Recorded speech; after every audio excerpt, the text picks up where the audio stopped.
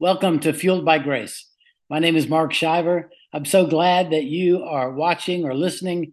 These video podcasts are really cool because you can watch YouTube or wherever. You can listen at the website or at Apple Podcasts, Spotify. So got you covered here. And I'm glad the technology exists to get the word of God out in as many possible ways as we can. And I'm glad that us older folks like me are learning how to use that technology. But anyway, that's another story. So it's Easter weekend, and I wanted to drop in and just let you know once more that God loves you.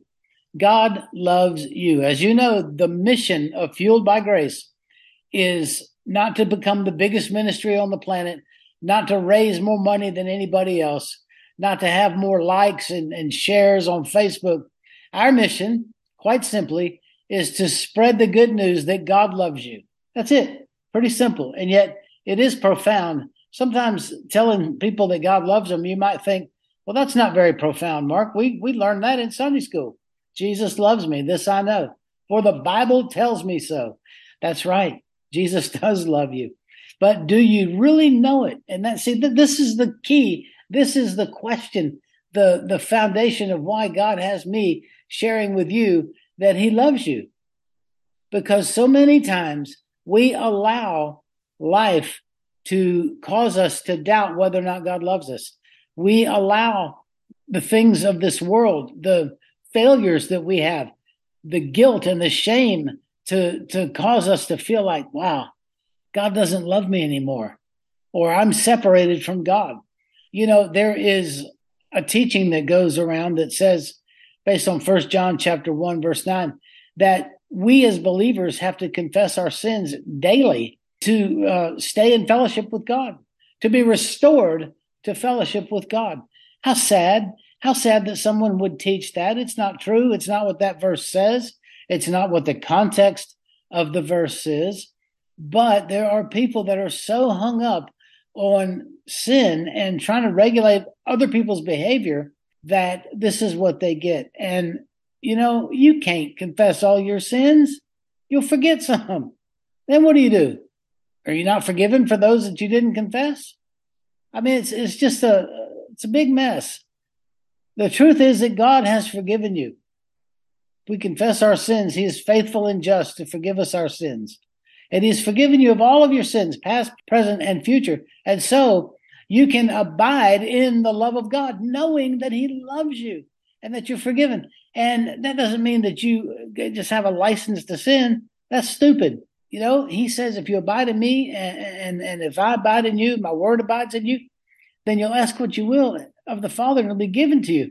And Jesus talking about abiding, staying, resting, abiding, just being together, hanging out, right? Abiding. And as we do that, the things of this world become of lesser importance. And so it's not like you're trying to go out and sin. No, you're trying to enjoy the presence of God. And yet we're not taught these things because there's so many people. And I believe God is showing me slowly but surely that part of the reason that so many people are hung up on sin in the church leaders I'm talking about, is because they want to regulate other people's behavior. They want to tell other people what to do. They want to have control over other people.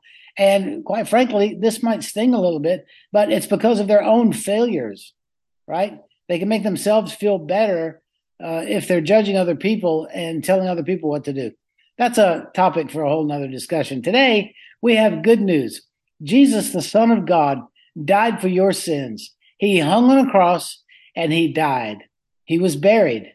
He was buried in a borrowed tomb, a stone tomb that was hewn, carved, cut out of rock, and he was laid in there and he rose from the dead. He's not there anymore. Jesus, the Son of God, is not there. He is not there. He's the only leader of any major religion that you can go to their tomb and he's not there. You can find all them others, Buddha, Muhammad, everybody else, their tombs aren't empty. But the tomb of Jesus, the Son of the living God, is empty because he rose from the dead. How significant is that? It's amazing. Nobody else has ever done that. And yet he was the first to do it. And now we're going to get to do it and spend eternity with him. In fact, this will blow your mind. We have already been raised. Read the Bible in the writings of the Apostle Paul, that we were crucified with Christ, buried with him, and we have risen with him, and we are seated with Christ in heavenly places. Isn't that awesome? It's amazing.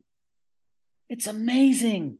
You are seated with Christ in heavenly places. I am seated with Christ in heavenly places. And so as we go throughout our day, instead of being, oh man, I just feel terrible, I feel guilty, I'm so lost, I'm such a loser, I looked at something on the internet I should not have looked at, I said something I shouldn't have. No, Father God, thank you. Thank you that even in my humanity, God, you love me and you don't leave me and you stay with me and you care for me, and nothing can separate me from your love. And God, I thank you that you're giving me the strength not to be giving in to temptation. You'll grow, and it'll be awesome. Instead of this guilt thing that is so often laid on us by well-intentioned people in the church. I think they're trying to get people to do better, and that's fine. But again, I think a lot of it is motivated by insecurity on the part of those very leaders. And I'm sorry to say that, but no, I'm not. It's true. God loves you. God loves you today. And you'd say, Mark, why is it so important for you to keep yammering on about God loving me? Because nothing matters more. If you can understand as a believer in the Lord Jesus Christ that God loves you, if you can begin to walk in that reality, oh my goodness, you will be a different person. You will be changed. You will be strong in the Lord and in the power of his might. You will be able to fellowship with God, hear his voice, spend time with him, not feeling like, oh boy, God's mad at me, I got to go hide. Like Adam and Eve, they hid, they made leaves and sewed themselves little outfits to hide their nakedness. And oh my goodness, we don't need to hide from God. We run into his loving arms and he runs toward us. Look at the story of the prodigal son. Have you thought about what dad was doing? He was looking down the road. We all think about that. I've heard so many sermons, and they always point out, well, the father was looking afar off and he saw his son afar off. But the story doesn't stop. He started running. And God will run to you with his arms open wide and with a ring and shoes and a coat, the best coat, and put them on you to reinforce in your heart and mind that you are his child, and nothing can separate you from the Father's love. Oh, what great love the Father has bestowed upon us. God loves you so much. His heart beats with love for you passionately. God is passionate about his love for you. And, it says our God is a flaming fire. I think we can rest assured that the fire that God burns with is his love for humanity, for his creation. A lot of people say, well, he burns with the fire of holiness. And I don't disagree with that. But, to be holy, the Bible uses the word holy. And if you go back and translate it, it means other. God is other. And so his holiness, his otherness is rooted in this passion, this amazing love that he has for us. And it's so cool. As you think about the empty tomb, as you think about he is risen. He is risen. He is not here. Why seek you the living among the dead, the angel said. When you think about that, think about the fact that he's alive, he's full of power, and he loves you. And his love will change your life. It will pull you out of the deepest, darkest despair that you may have been encountering. It will help you overcome sin. It will help you be strong. It will help you walk in the favor and the power and the goodness and the might of God. The love of God, which gives us his grace and righteousness, will help us to reign, be victorious.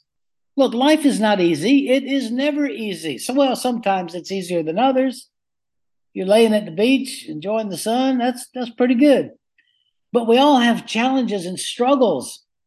And, there's medical things to concern ourselves with sometimes. There's money. There's relationship with family and friends. And it goes on and on and on. But God is consistent. He never changes, the Bible says. And he loves us.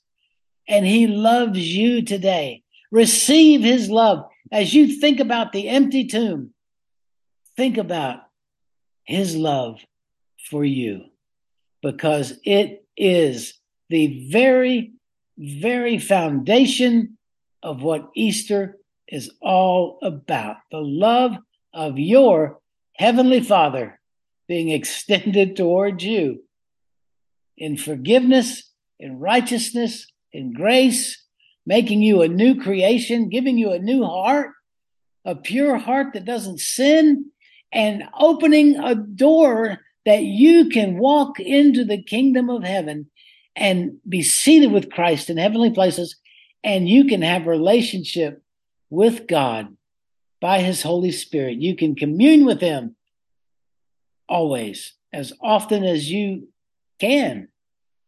You can spend time with him, not in a forced way, where, oh my goodness, we gotta have our devotion, and it becomes a labor. No, you wake up and you think, wow, God loves me. God loves me. Hey, God. Hey, Father, I love you today. I just thank you that you love me, and we're going to have a great day. God, I know that you love me and you care about me, and you're going to lead me. You're going to lead me, God. You're going to help me to be victorious. And all of these things that Jesus said, don't worry about. Don't worry about what you're going to wear. Don't worry about provision. You just lay them at his feet and you say, God, I know that you love me, and I thank you. I thank you that you meet my needs. And I thank you that you lead me not into temptation, but that you deliver me from evil, dear God. Thank you. Thank you, dear God, for your great, great love. Folks, it's time to turn. It's time to repent. Repent means to change our minds. We need to change our minds from looking at God as a mean old, hateful entity, and seeing him as a loving Father who's running towards us with a heart full of love. The tomb is empty, brothers and sisters, because God loves you and he loves me. So let's rejoice this Easter and the great, awesome, fierce love of God that he has for us that never ends. It never ends. And remember, folks, God loves you.